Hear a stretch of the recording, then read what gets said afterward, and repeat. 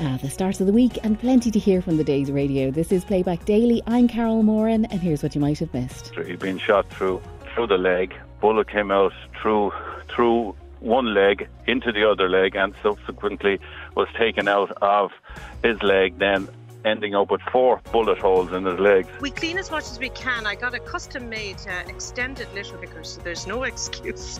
It felt amazing. I'm not going to lie to you. I was nervous yesterday. I was jittery during the dry run, but I kind of think it's good to get the jitters out then. Let that be that. Yes. Go and have a little sit down in the dressing room, breathe, have an LT. Steady as she goes. Yeah. And to start in the afternoon, Joe Duffy was talking about one of Dublin's most famous landmarks, Cleary's department store, and a shocking incident in its history from 1982. We mentioned earlier that this year is the 170th anniversary of the foundation of Cleary's, which was, the building is still there on O'Connell Street in Dublin. That's where it started. And a number of people were asking what's happening with Cleary's. There's been building work going on for 5 years. People will remember, at least 5 years, people will remember that the company was taken over very quickly by another entity who basically shut it down within a few weeks, and that was the end of it. And the reason the listeners contact us is there's an ad going around at the moment saying there's going to be a Cleary's archive open in January, this being nearly the middle of January at this stage. We're wondering where it is. There's no more information. And when we mentioned that, we were contacted by a number of people who hope a number of chapters are included in the archive. And Jerry Guyan. Jerry, good afternoon. Good afternoon, Joe. For a very, very, and I'd forgotten about this, and my apologies. It happened in 1982, not too long ago. And it was outside Cleary's, but it was 2 Cleary's employees, including your father. What happened, Jerry? My father and they were employed by Cleary's as door staff or porter staff, but he was retired from his job as a prison officer. He was in his 60s, and himself and another gentleman by the name of Gerard Crowley. Were on their way back from the bank after collecting wages to pay Cleary's staff. And they were set upon in Sackville Place by a gang of criminals who subsequently robbed them and shot Mr. Crowley dead and injured my father in the struggle. And the 2 of them were badly injured, and this was during the bad snow in 1982 when the country was at a standstill, if you remember. So, and I would have, as I said, vaguely remember the shooting. I did not remember, to my shame, that a man had been shot dead. That's right. Gerard Crowley, who was a senior employee in Cleary's at the time, and as I said, my father, who was on the security staff or porter staff in Cleary's at the time. And what age were you, Jerry? Oh, I think I was 20, 1982. I was in my I was born in 54. So I would have been 38. That's about right, yeah. 38. So tell us, what's your memory of it? When did you hear? Well, I got a phone call. I was a civil servant in the Department of Transport at the time. Got a phone call in the morning late, one morning, to say that my mother had rang to tell me that my father had been shot and injured at Cleary's. So I made my way towards, and that he was in Jervis Street Hospital and undergoing surgery. Okay. So I made my way towards Cleary's, and on the way I remember seeing outside the pub called the Old Stand that there was a fella selling newspapers. On the newspaper headline was "Man shot dead in Cleary's," and so that would disturb you just a bit. But I made my way towards you thought it was your hospital. I thought it was my father shot dead. So ended up then down at Jervis Street Hospital, and I was told that my father was in surgery, and we waited around for a while, but that he eventually came out of surgery. He'd been shot through the leg, bullet came out through one leg into the other leg, and subsequently was taken out of his leg, then ending up with 4 bullet holes in his legs. So he survived that, and but Mr. Crowley unfortunately didn't. And Joe asked Jerry about Mr. Crawley. What do we know about Mr. Crowley? What age was he, and family, and? Well, my own dad was 65, which was young. Yeah, and Mr. Crowley, I wouldn't have known too much about him, but I subsequently, just by way of coincidence, I was in Stillorgan only in the last couple of months, and I ended up talking to this lady, and she told me just after recognising the name that did I know a particular man, John Guyhan, and I said, yes, he's my father, and she said, well, my name is Crowley. I'm a daughter of the man who was shot dead at Sackville Place. Yeah, and it would have been, again, it's 1982, but there was a bank. Well, there's lots of banks close by, but there was a bank very close by, and I presume that was the bank that Cleary's deposited their cash every evening or whatever, and they went to collect the wages, and it would have been a very short walk. I think it was the bank, if I'm not mistaken, Joe. I think it was the bank AIB at Foster Place, and that they were bringing the money from there to pay their wages every that's a long walk, week, isn't it? Yeah. But they were set upon in Sackville Place at the back of. And was anyone ever caught for it? There was, surely. There was, yeah. There was a few. There was a gang caught, all right, and were they convicted? More importantly, they were convicted. Yeah. And what they were charged with? There was one man, I think, from, and I was trying to refresh my memory. He was from Oranmore Road. Yeah. And that's beside me in Ballyfermot. Yeah. Is it? Yeah. This man was subsequently jailed over that, yeah, and he might have been released then after serving life. And how was your father afterwards? My father wouldn't have been 100% afterwards. He was a tough man, having been a prison officer for 30 or 40 years, but he still, that was a tough ordeal for any man to go through, and particularly a man of 65 at the time, I think he was. So, but he survived it, and whether he was, I wasn't living at home. I was, but from what I can remember, he wasn't 100% after it. But there again, physically he was probably all right, but mentally I'm not too sure. But he didn't go back to work, did he, Jerry?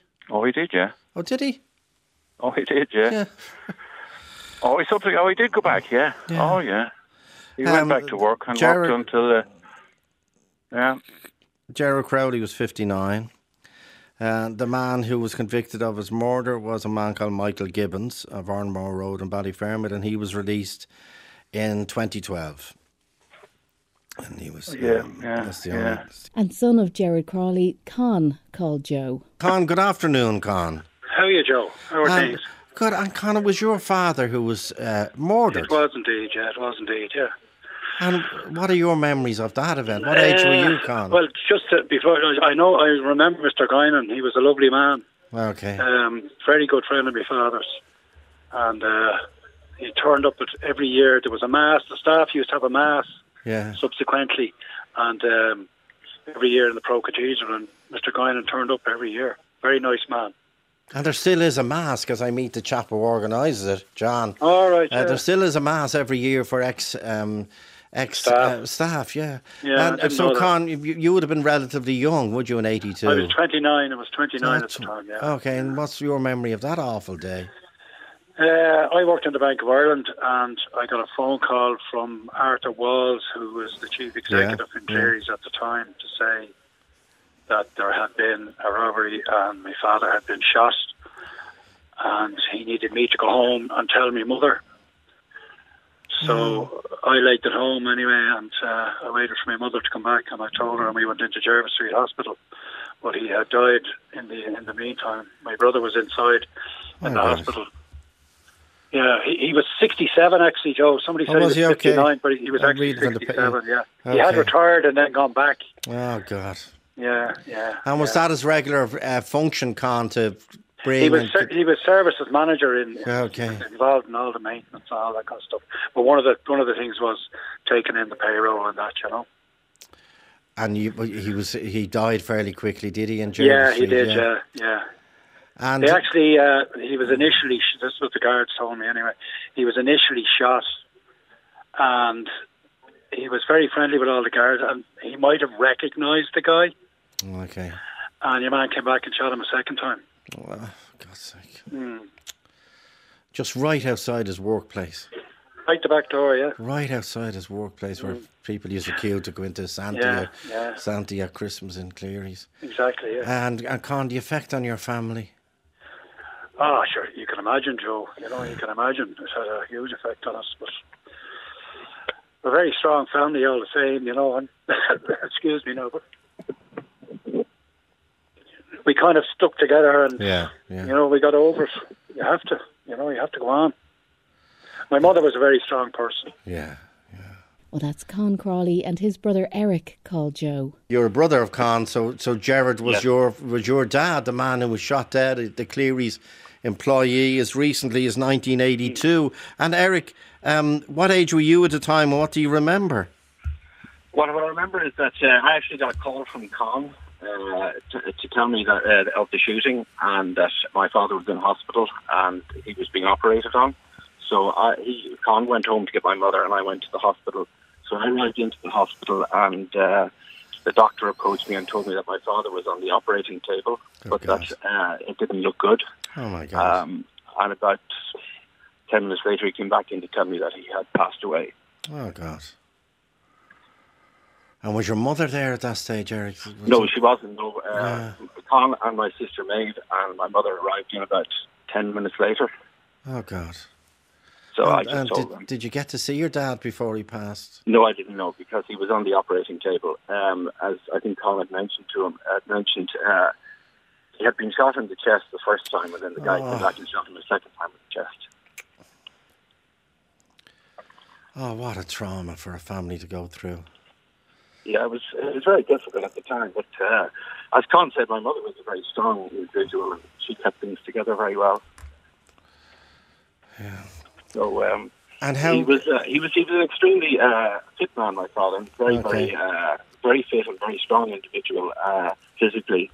He was 67 years of age. Yeah. He retired about 3 years previously in Cleary's, and he'd been asked by Mrs. Guiney to come back and start to arrange to set up security. And they were in the process of doing that when the robbery took place. But he would have known the local guards a lot because there was a lot of activity in the streets at that stage and a lot of dangerous situations which the guards had to deal with. And he had a great regard for the guards. And people remember there was a lot of bank robberies, which were primarily paramilitary at that time. There was a lot of activity on O'Connell Street because of the hunger strikes and what have you. Yeah. It was a very, very, very busy spot.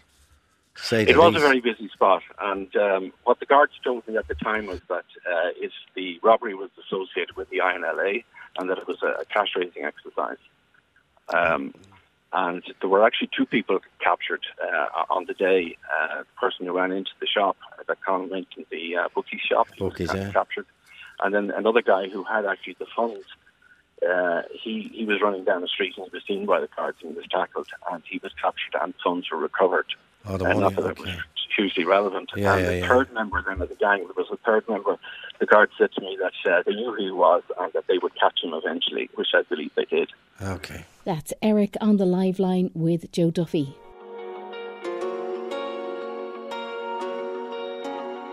And in the morning, Creative Robots. Claire Byrne was talking about a new app that can write essays and lullabies by request. using artificial intelligence. Now, the start of this item is going to sound a little bit different because we're going to be talking about artificial intelligence chatbots. And you might have seen this in recent weeks. A new platform, ChatGPT, has been hugely popular online. Basically, you give the app an instruction to write a certain thing and it uses artificial intelligence to create it. So obviously this is presenting huge questions for academia, like essays and coursework, and literature. If the bots can eventually write entire books, that is the question. And we're joined now to discuss this by Professor Alan Smeaton, who's an expert in the field from the Insight Centre for Data Analytics at DCU. Alan, thank you very much for joining us this morning. Explain how this works, the computer software. How does it create what you ask it to create? So, good morning, Claire. So, typically the applications of artificial intelligence have been predicting or classifying things. So we know about if we show a picture, we can detect whether there's a face there or not, or whether it's a particular individual, or in medical applications, we can detect things like tumours. Or in self-driving cars, we can detect the difference between a stop sign and a pedestrian. And this software is built upon tons and tons of training data where we say this is a pedestrian, this is not a pedestrian, and eventually the computer learns the difference between the two. Now, a few years ago, researchers turned this round and said, well, if the computer knows what something is, and I say knows in inverted commas, then maybe it's able to generate new versions of the same thing. And probably the best example of this is with images, where a group of researchers in France took about 10,000 impressionist paintings and generated a new false synthetic one, which they then christened Edmond de Bellamy, and it looks just like an impressionist painting. And that was a breakthrough because it showed how AI systems could generate new stuff rather than just recognize the difference between one kind of stuff and another kind of stuff. Now, if we take that to text, what companies have been doing, the large internet companies, is that they've been gathering large corpuses of text, analysing the patterns in those texts and using that to be able to predict what the next words in a sequence would be. And this is a lot of the basis for this is what we see in machine translation from one language to another. And most of the main companies, Google and Meta and Amazon, do this. But in 2015, there was a company founded called OpenAI, and its mission was to make artificial intelligence more openly available directly to the public. And it's received literally billions of dollars in investment from companies like Microsoft, but also from, in its founding stage, from people like Elon Musk. And what it does is they have gathered together a vast corpus of human-generated text, crawled before 2021, and they've analysed all that text to detect the patterns in those words. Now, we can say, therefore, that they've built a model of language, and these are called large language models. And they've configured it now into a version which acts like a chatbot. So given a prompt or a question, it will spew out text in the style and the format and on the topic of your prompt. Yes, and I was playing around with this ChatGPT this morning, and I asked it to write a lullaby for bedtime, and I'll give you part at least of what it gave me back. Hush, little baby, don't you cry. Mama's going to sing you a lullaby. Close your eyes and go to sleep. Dream of sheep and counting sheep. Now, it's not great, Alan, is it? No, that's not great. But the more you use it, the more it learns about the kind of prompts that come from Claire Byrne. And it will get better and better and better as it learns more and more about you. So it gets to know me. It gets to know your prompts. That's not to say it gets to know you. It just gets to know more of what you're looking for, because it has this vast corpus of human-generated text. And it says you're looking for a lullaby, so it picks out lullabies and it kicks out sheep and it picks out Twinkle Twinkle and other kinds of things. And it puts them together in coherent text. And Claire didn't stop at lullabies. She wanted the bots to write the show. Well, we asked it to write an introduction for this radio item for our conversation. We asked it to write less than 100 words. It wasn't great, and it gave us 150 words. I'll give you one of the lines here. Hello and welcome to our radio programme. Today we'll be discussing the topic of artificial intelligence chatbots. So it's okay. It sort of gets the direction of travel, but again, It's not exactly what you would want. Yeah. It's and as I said, the more you interact with it, the more specific you get with it. So if you were to go back to it and say, well, the audience is a national audience, do it again. Okay, well, the specific topic of artificial intelligence is large language model. Do it again. So it would get better and better and better the more and more times you use it. But that means that the user, Alan, has to put in a lot of work then to get the chatbot to work properly for you. If you're looking for very precise, very accurate, then yes, it does require effort on the part of the user. And who might be prepared to put in that effort? Oh, anybody. The applications for this, we're currently playing with them. We're seeing the chatbot, because what OpenAI have done is that they've made this available to the public. I mean, anybody can rock on up, type in your email address, get a password, and you're starting to use it for free up to a certain limit. But in the background, you could imagine this being used in a host of other kinds of applications when it's provided as a service for a fee. This is to tempt us. This is us to get us to use it and hype up the expectation and say, this is great, this is great, this is great. And that's exactly what's happening in the last month, because this was only released at the beginning of December. And within 5 days, they had 1 million users using it. John Walsh in the Irish Independent today is writing about the challenge for universities when it comes to services writing essays for people who are in academic study. This is where this could be headed too. Oh, this could be headed and will be headed in multiple directions, Claire, but this is one of those directions. And yeah, it was launched, as I said, the beginning of December, and we had some open book exams in our labs in I think it was about the 9th or the 10th of December, where the students are sitting in front of terminals or computers and are allowed to access the internet to look up information. And already there were some of them using ChatGPT, putting in the questions, getting what ChatGPT gave us the answers and using those as the starting point. Now, the lecturer in question was gobsmacked, as in, oh, this is so, I don't know what to do with this. Are they allowed to do this? There's no rules to say no. So we actually let them use ChatGPT in those exams. But that is one area where it could challenge us. But we've been here before in education. New technologies have constantly been challenging what is the norm in education. And if we go back to it, when handheld calculators were first introduced and made available, people thought, well, that's the demise of mathematics. When the internet was available, people thought, well, that's the demise of reading. When mobile phones were available, then people thought that's the demise. And essay mills, people thought that's the demise. This is just the next big leap or big generation in artificial intelligence. And yes, it is a challenge to us in the educational sector to monitor it and use it appropriately. Professor Alan Smeaton from the Insight Centre for Data Analytics at DCU from Today with Claire Byrne. And on the news at 1, the cleanest town in the country, Naas. Naas Main Street was singled out as exceptionally well presented and maintained. 3/4 of the 40 cities and towns surveyed across Ireland are clean, compared to just over half this time last year, according to IBAL. Verneen Hennessy is secretary of the Naas Tidy Towns Committee. We're absolutely thrilled down here in Naas. It's our second year in a row. We won it last year as well. So a double whammy. It's marvellous. But I suppose we deserve it. We work hard. And it's a relentless task. As you know, picking litter is just constant. So we just keep ploughing away, and it's great to be rewarded, for all our volunteers. So tell us then about your volunteers and the efforts and what you do to keep the town clean and tidy. Well, we have about 55 volunteers who help out regularly. And, ranging from young to old, anybody who's willing to get out there and don a high-vis jacket with a litter picker, and off they go. And they consider it fresh air and exercise. So it's good for the mind as well. And they all remain very positive, even though it's relentless. I mean, they never go out and litter pick and don't find any.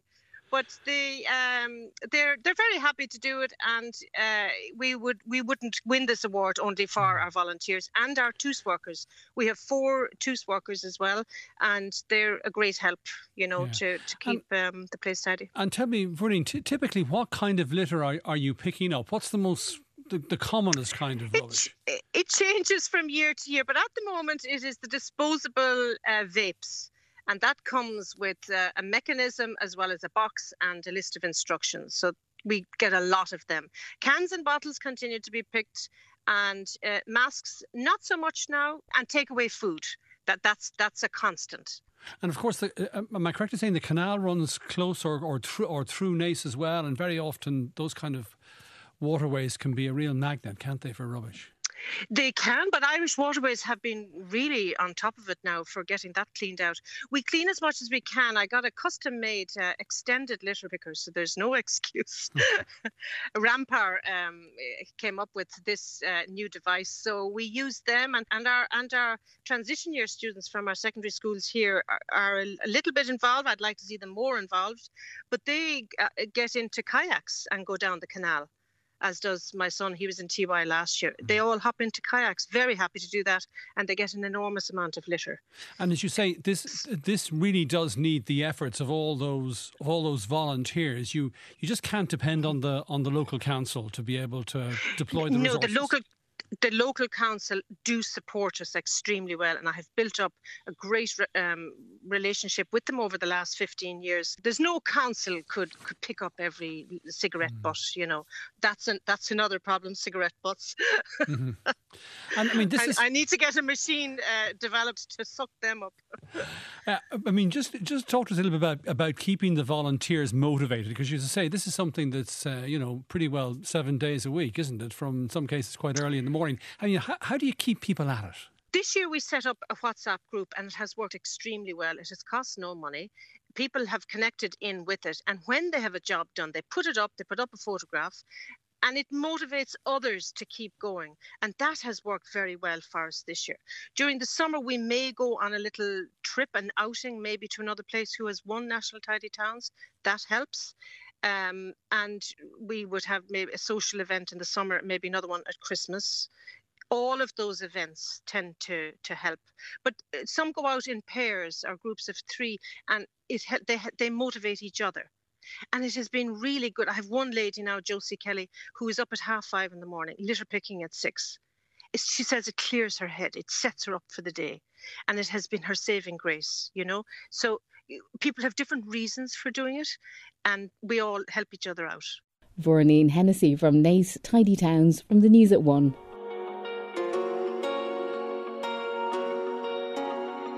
And on Today with Claire Byrne, the volatile situation in Brazil. The Brazilian president has vowed to punish supporters of the country's ex-leader Jair Bolsonaro after they stormed Congress and ransacked the Supreme Court yesterday. Luiz Inácio Lula da Silva toured the wreckage of his presidential palace after an extraordinary day of political violence in the capital, Brasilia. Thousands of far-right extremists dressed in the Brazilian colours failed to overthrow the democratic institutions of the week-old government in scenes reminiscent of the January 6th invasion of the US Capitol by followers of Donald Trump in 2021.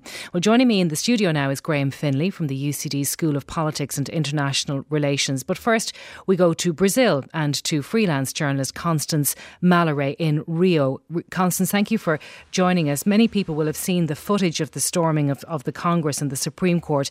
They were really extraordinary scenes, but can you describe for us what happened? Hi, Claire. Yes, so yesterday afternoon, as you said, thousands of Bolsonaro supporters were marching through the capital, Brasilia, accompanied by the police. That was one of the most shocking things about yesterday. And they arrived to the Three Powers Square, where Congress, the Supreme Court, and the Presidential Palace sit, and invaded these 3 buildings, as you say, ransacking them all, smashing windows, trashing offices. The room where the Supreme Court convenes was particularly violently trashed. People waving around copies of the Constitution. So yes, really, really quite shocking, violent scenes, violence against this public property and these, democratic institutions. What was their aim? So this is a group of radical Bolsonaro supporters who, since Bolsonaro lost the election to Lula in October, have refused to accept the results. A lot of these radicals have been camped out outside army headquarters since early November, demanding a military coup to prevent Lula from taking power and to keep Bolsonaro in the presidency. Obviously, that has happened because Lula has been inaugurated as president. And so it would seem like yesterday was perhaps a last-ditch attempt to try and oust Lula, or at the very least create chaos for his government. And the president wasn't there, as I said, at the time. He, though, has responded. He's denounced the rioters. He's announced a crackdown. Do you think he'll be able to gain control of this situation now? The government has definitely done everything it can to show that it is taking back control, regaining control. The police regained control of Congress, of the government buildings within a few hours yesterday.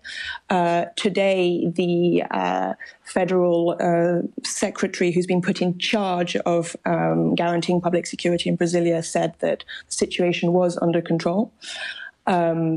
But the question now is whether the government will be able to successfully go after and prosecute everyone involved in yesterday's actions, and not just the vandals who were in Brasilia, but also people behind it who were funding this chaos and this vandalism. What's been the response across the board to this, Constance, from the public, from the media? I mean, absolute outright condemnation. You've got the main TV channel here, Globo News, calling the acts terrorism, echoing in a sense what the government is saying. The public that voted for Lula, that respects the democratic result of the elections, are calling for there to be no amnesty against any of these criminals. So definitely outright condemnation from anyone respecting democracy. And the former president Bolsonaro, believed to be in Florida, there were pictures of him there having a fast food meal. Yes, so he has commented on Twitter. He posted on Twitter yesterday, a few hours after it all kicked off, giving a very lukewarm condemnation of the violence. He said that peaceful demonstrations are a part of democracy, and that he has always acted within the constitution, but that damage to public property breaches these rules. But he's also repudiated all the insinuations and accusations coming from the Lula government and other voices in Brazil that he, in some way incited this violence. Then Claire spoke to Graham Finlay from the UCD School of Politics and International Relations. Graham, thank you very much for being with us. Before this election, you were here and you predicted that a situation like this could arise. This, though, extremely serious, very violent scenes, thousands of people. And as Constance says, one of the most surprising elements of this was the support that those protesters had from many of the police who were there. It is a remarkable scene, and it was something Brazilians were worried about. And the police were divided. During the election, the federal highway police were trying to suppress the Lula vote by having checkpoints for buses and so forth. Whereas we've seen the federal military police, especially of the Brasilia district, being the ones who finally secured the buildings and are cracking down on the protesters. Similarly, the army is divided. And one of the things we have to watch in Brazil right now is whether the army is entirely on board with putting down this insurrection, because as Constance was saying, the protesters came from camps they had erected around military bases, and a lot of them returned to those camps afterwards. And some of them have dispersed, but there are reports that the army is protecting and preventing the police from arresting these insurrectionists. And only just in the last few minutes have the defense minister and the commander of the army, the highest army officer, declared that they're going to go clear these camps. And that's one of the things which was the background to this, is that they said the civilian government said they were going to clear these protest camps, but they didn't, partly because the army was going slow on it. Well, if what the protesters were seeking was a military coup, they obviously saw a chink of light there. They saw that it was perhaps possible. Indeed. And, this is why international condemnation has been so important. The Biden administration came out very, very quickly. Even during the election, they moved to say they were very clear that they were going to recognize the result right away because they were expecting a Lula win. And so the whole world has condemned this attack on Brazilian democracy. And that's, I think, part of the military's calculations. And individual military commanders will realize that the likelihood of succeeding is not high. Where does this go, though, from here? Because Lula ordering the federal police, the federal government to take charge of policing, I mean, does that spark fears that a police state could now emerge? Well, the police being divided means that it's hard to have a police state. What is maybe more concerning is the figure of Alexandre de Moraes, who's a Supreme Court judge. He was also the head chief judge of the Electoral Court, the Supreme Electoral Court. And he's a real hate figure for these insurrectionists. They stole his door when they stormed the Supreme Court offices because he has been acting in a quite remarkable way to suppress even the allies of Bolsonaro who are possibly involved in this particular coup attempt. So he's asked, the Attorney General has asked for the arrest of Anderson Torres, who was in charge of security and a Bolsonarista in Brasilia. He's in Florida with Bolsonaro, we think. And de Moraes has also deposed, basically, the governor of the federal district, Ibanez Rocha, who tried to fire Anderson Torres in the middle of the coup, perhaps to avoid this particular fate. But he's been suspended. His governorship has been suspended for 90 days. So, is he a Bolsonaro supporter? And he's a very, very big So it's Bolsonaro this sort of tricky time in between the changeover of administrations where you have people loyal to the former president who are still in positions of power. Yeah, but they're being removed by the orders of Lula and the Supreme Court Justice, de Moraes. So it's a very tense time. It's not over. And you're right, we will see a state of emergency declared until January 31st. That's a relatively short state of emergency, and it is arguably the appropriate response to a coup attempt. But if this state of emergency persists, I think there'd be concerns about whether this is becoming more authoritarian. I don't think Lula has historically had tremendous authoritarian tendencies. He's democratically elected, but you do have to watch for sort of the abuse of police power in Brazil. Okay, you mentioned international condemnation being hugely important here when it comes to controlling where this goes from a military coup perspective. We have a statement just in from President Michael D. Higgins, which says the democratic election of President Luiz Inácio Lula da Silva is the choice of the Brazilian people. President Lula da Silva faces enormous challenges to which all those who believe in the democratic process should lend their support. And you're saying statements like those are hugely important. Yeah, I think if you're talking about a country which has recent coups and very frequently changes hands with coups, these coups can succeed. If you think about the coup in Egypt, for example, the response from the international communities, particularly from the United States, was quite muted. And that's why the Sisi is still in power in Egypt. Whereas the blanket condemnation would make things very, very difficult for any Bolsonaran regime.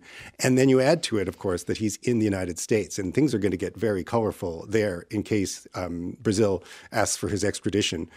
He fled to the United States probably to avoid being charged with a number of other crimes surrounding corruption, abuse of power, and his handling of the COVID pandemic. So things are, the role of the United States cannot be underestimated. And without Jair Bolsonaro, they don't really have much of a chance of replacing Lula. Graham Finlay from Today with Claire Byrne. New year, new season of Dancing with the Stars. A new presenter, Doireann Garrihy, was telling Ryan Tubridy in the morning how she felt about her first show. It felt amazing. I'm not going to lie to you. I was nervous yesterday. I was jittery during the dry run, but I kind of think it's good to get the jitters out then. Let that be that. Yes. Go and have a little sit down in the dressing room, breathe, have an L tea. Steady as she goes. Yeah, have an L sparkling water, get the touch-ups done, and then, do you know what? So the opening sketch of Jen and I. Yeah, that was fun. Yeah, so that's obviously pre-recorded. And so standing in the wings watching that kind of really relaxed me because, that was the first, we had been seen then. Yes. So I kind of just relaxed into it and I didn't freak out about the stairs. I said, if I fall, we can go viral. So that'll be fun. That's a very good attitude. That if you land without a fall, you're winning. If you fall, you're winning. If you're losing, you're winning. So you've got it. So that's a great attitude. I like that. So once I got down, and Jen has just been from the get-go just amazing and so supportive. And as soon as I got down and we did our little hip bump, I was just rapt. Yeah, and you got stuck into a bit of a dance at the beginning as well, which was brave because dancing is not easy, as we know. Yeah, and I was wearing the leotard thing, and I won't lie, I put on the leotard early in the week. And Ryan, when you don't have a spray tan done, and you don't have your hair done, and you're standing in the depths of January, and when you're so pale, you're almost purple. Yes, and I do actually. I was looking in the mirror, and I rang my sister Alva, and I was like, I did not get this job to feel terrible in a leotard. She was like, Doireann, you'll be fine. You were like the Blair Witch Project where they're looking into the camera. I'm so scared. Was it like that? That's what I was like. Yeah, just terrified and pale. Yeah, but it was okay then with the tan and everything. There's a lot of tan, isn't there? I mean, we know this from, and you even make reference to it in the sketch with the crates. I think Billy was delivering crates of fake tan. That was good fun. It is funny because everyone, I won't say it was so orange on the screen because all the dancers and all the heads were there. And I thought, this is like a Trump family reunion. It was so orange. This is like a Jaffa-thon. Well, actually, when I got the job, one of the people in RT kind of said to me, look, people think that TV is all glitz and glam and fake tan. This is the only show where that's absolutely true. Yeah. Yeah, it is exactly all of those things. So let's get down to business anyway, and the show itself. Do you know what? It's one of those shows that it's so bonkers that like you just sit there looking at the news and it's cost of living and hospital trolleys, and then it's 6:30 and you're think you're just going, it's Kansas and Oz, isn't it? Oh, absolutely. And I've never ever in my life really looked forward to January, and so to have a January that I was just so excited about with glitz and glamour and fun was just amazing. Yeah, and I mean, as you say, like it's just mad, it's bonkers. And like the likes of Arthur, even him as a character alone, you know, he's like, you're so cute. All these things he comes out with. And then Lorraine, the queen that she is, and Brian, with the sass. Oh, it's just, I'm so happy to be part of it. I liked it. I mean, they gave the dancers, all the competitors, quite low scores for the most of it. Yeah. So they obviously are saying, right, this is not a charity shop here. Yeah. I kind of like that. I like that as well. I like that. None of this kind of like, it's, you know, sometimes Home in the Year gets on my nerves a little bit. I watch it, I love it. Yeah. But they never go lower than a 7. Yeah, that's true. It's always 7, 8 or 9 and maybe a 10. But with this one, they go down 3, 4, 5. They were tough last night on a couple of people. There wasn't, but I think that's important as well. You need to have a journey. And Ryan asked Darren about the contestants' dancing styles. Something I would never do in my life. So I admire everyone for doing it. Yeah. Like hats off. And you can see them all. There's some people are just have a natural rhythm. And you can't you. And then some are just clunky McClunk. And the clunkettes, you know, just stomping around, giving it a go. And even though I know nothing about dancing, you don't need to know that you're El Clunko, right? So or El Clunka. Either way, the point is that when Brooke then danced, and you saw it was just so natural. Oh, she has it. And you just thought, now that's what it is. Yeah, and I'm not surprised she was overwhelmed, really, because she just, I mean, she had a bit of a blip in the dance rehearsal where she just kind of froze. Did she? Yeah, no, she genuinely froze and kind of had like a moment. A brain melt. Yeah, it wasn't like she fell or anything, it was just the moves left her head. And Carl then had a similar moment, but his was unfortunately during the show. But look, I think that's part of the journey as well. Let's have a look at let's go through some of the acts from last night, and just have the crack and kind of gogglebox on the radio what happened. Okay. So Stephanie Roach and Arvinas, and they did the cha-cha-cha, which I always thought was the cha-cha. It is the cha-cha. It says here it's cha-cha. But then they say cha-cha-cha on the show. And I asked about that in rehearsals and they were like, no, it's the cha-cha-cha. I was like, I always thought cha-cha. Well, I mean, I don't know if it was one of my colleague Gareth in TV who said when we were rehearsing the interview with the Dancing with the Stars on the Late Late Show, and we said, all right, it's time to have a cha-cha-cha.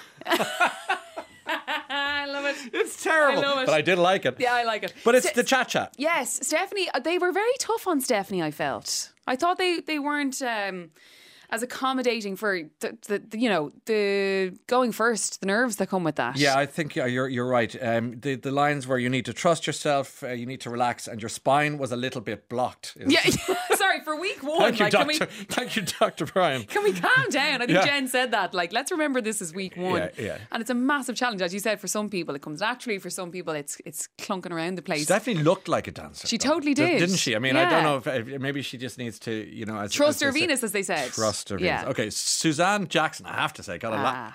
I enjoyed that because we've spoken about Sosumi. She's one of your go-to imitations. Sosu is one of my OG impersonations. She really was at the beginning. And she said to me in the wings, she said, Darren, you've come a long way from doing impressions of me. Did she, to her credit? Thank you, Suzanne, for being part of my story. Was Dylan there? Dylan was there with bells on. And you know what?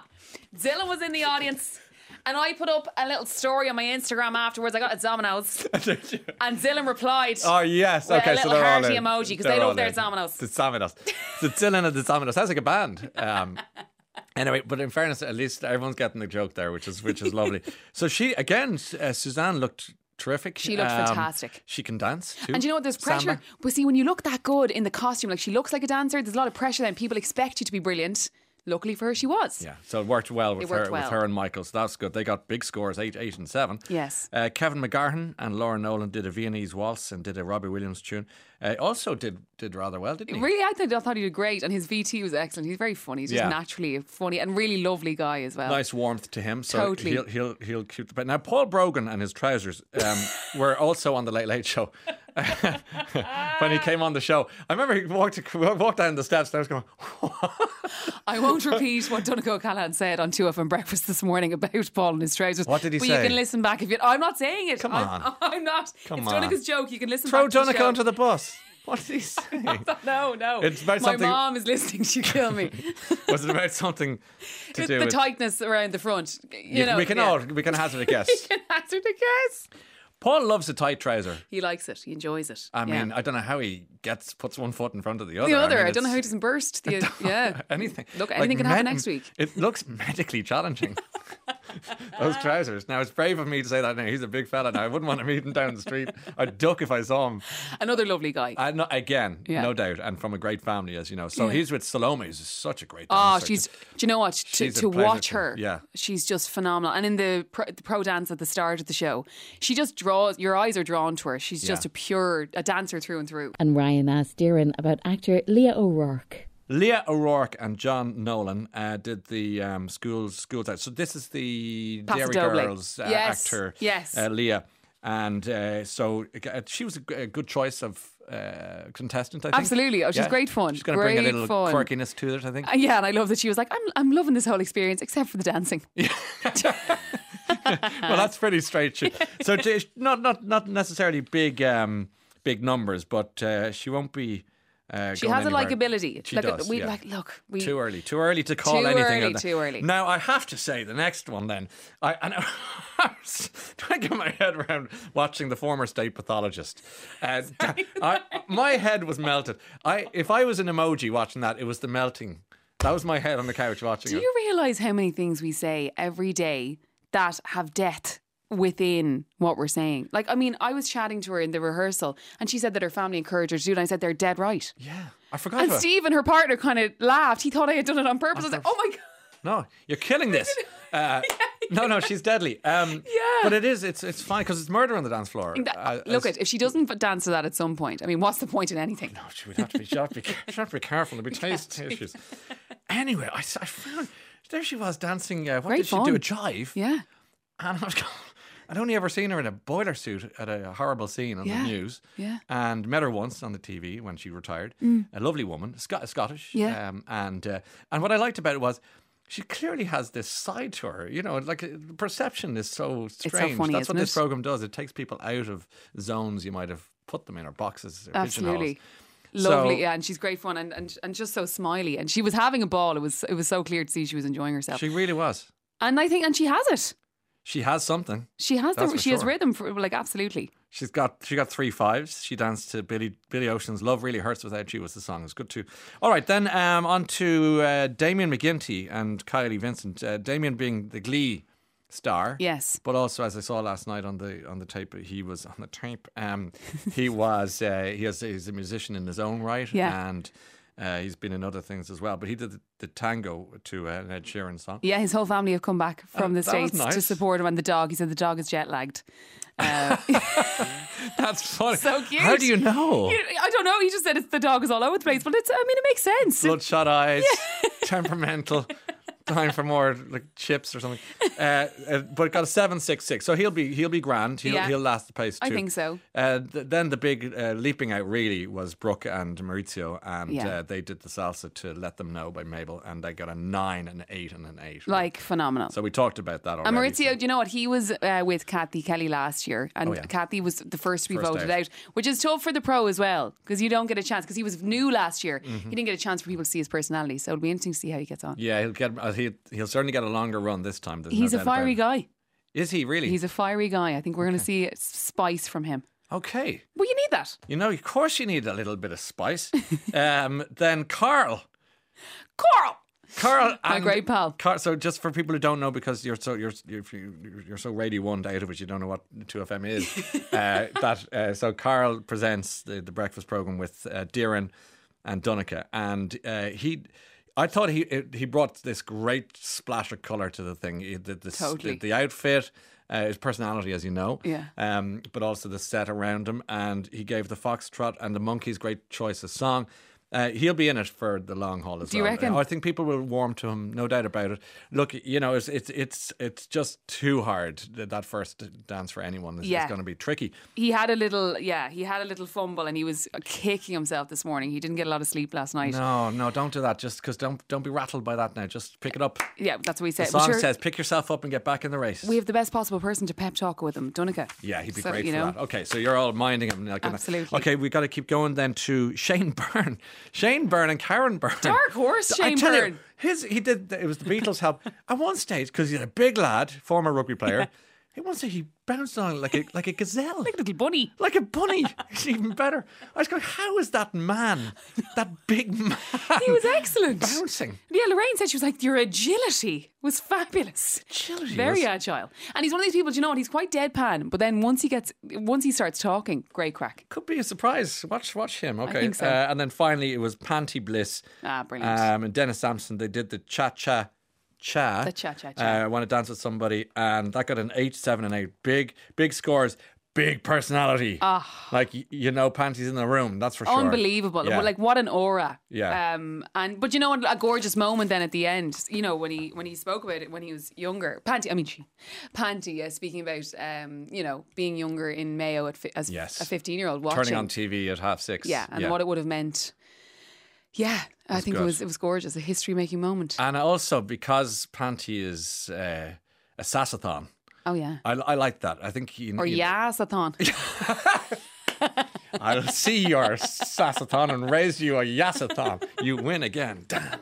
Doireann Garrahy from the Ryan Tubridy Show. And on Today with Claire Byrne, Lord Mayor of Dublin, Caroline Conroy, was talking to Claire about protests in Ballymun at the weekend. There were angry scenes in Ballymun in Dublin over the weekend when groups of protesters gathered outside a hotel protesting the housing of refugees there.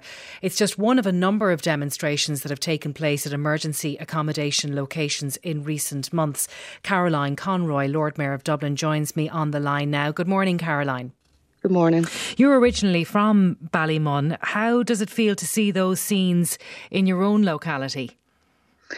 Oh, look, it's really embarrassing. It's upsetting. It's not what we're about in Ballymun. I've always worked in the community, still continue to do that. And all the groups that have contacted me are really upset and distraught about the scenes that they've seen taking place over the weekend. But there were a lot of people there, weren't they? Those marches seem to be well supported. Well, there's a lot of people that aren't from Ballymun. There are people who are locals there, definitely, but an awful lot of them are far right winged protesters, and they were seen, and they're also unfurled their protest banners, which were quite visual, and they're also going around doing a leaflet drop. So they are not locals that are behind the scenes here on this particular protest. So you think most people came into Ballymun to attend that protest rather than being from Ballymun? Well, there is locals there, we know that, but the majority of people who have contacted me are all from community groups, schools, even Philly McMahon that I was speaking to. They're all very upset because this doesn't represent what we do in Ballymun, what we're about in Ballymun, and it's certainly a minority who are out there protesting against vulnerable people who have nowhere to go, and we've always been open to welcome to people when they come to Ballymun. We're made up of people from all over the place. That's how we originated, and it's always been the case of helping people who are in need of that help, and that's what we do, and that's what we continue to do. What's really shocking and upset is that so much work has gone into Ballymun and shown what we do in a positive light, and then this one weekend seems to destroy all of that hard work that's been done over the years. You mentioned that you had a chat with Philly McMahon, the former Dublin footballer, and he was tweeting that, and a quote from his tweet: "Disappointing to see some of the scenes in Ballymun over the last 2 days, from a community that is judged constantly to now judging asylum seekers." Can you tell us a bit more about the chat that you had with Philly about what might be done? Yeah, well, that's exactly what we're talking about. A number of us are coming together today, and we're going to look at what's the best response from the community to show people that we are about bringing people in, welcoming people in, showing the real side of Ballymun that we've always shown, which is that we're inclusive, that we come together when people need that help. We've always done that, and we'll continue to do that, and we won't let the minority have the loud voice, which they have had, and social media and the media tend to pick up on the ones that are loudest, and the ones that are loudest are normally the minority, not the majority who are working behind the scenes day in and day out, and that's what we want to show. When it comes to this meeting that you're hoping to put together, like, who else will be involved? Will the Minister be involved? Will Roderick O'Gorman be involved? Have you spoken to him about it? They will be involved, but this first initial meeting will be about the community coming together, community groups, schools, principals. I was talking to principals of schools. They're shocked and horrified because they've been working on the ground for years in Ballymun, and that's not the Ballymun they know either. So we're all coming together and going to look at what is the best response to show people that we are here, that the vulnerable people who are coming into our community, that they are welcomed, and that we are here to help them in their hour of need. How will you go about showing that, though? I mean, would you consider a solidarity march now? I don't know yet. We have to talk about that. I don't want to preempt the meeting. But certainly already we've had people who have come into our community get involved in the tidy towns, in our community gardens. They're always there willing to help and get involved. And that's the best way to break down barriers, is to get to know these people on an individual basis rather than just throwing out the usual one-liners that says nothing about the people that are here in their most vulnerable hour. Now, this isn't the first time we've seen this. In December, people will remember in East Wall in Dublin, that area was brought to a standstill a number of times because of similar protests. Do you believe that those protests are being orchestrated? I do, yes, and talking to people in East Wall as well, they're in the same situation where the majority of the people who have worked on the ground have always highlighted the positives in their community and all the great work that's been done in the likes of East Wall or in Ballymun or Tallaght or wherever it is. It gets drowned out in a situation like this, and that's not fair. That's not fair in the community that has always been there for the most vulnerable, and they will continue to be there. And we want the vulnerable people that come into our community to know that we are here and that we welcome them here. Lord Mayor of Dublin, Caroline Conroy, from Today with Claire Byrne. And that's it for Playback Daily, so mind yourself till next time.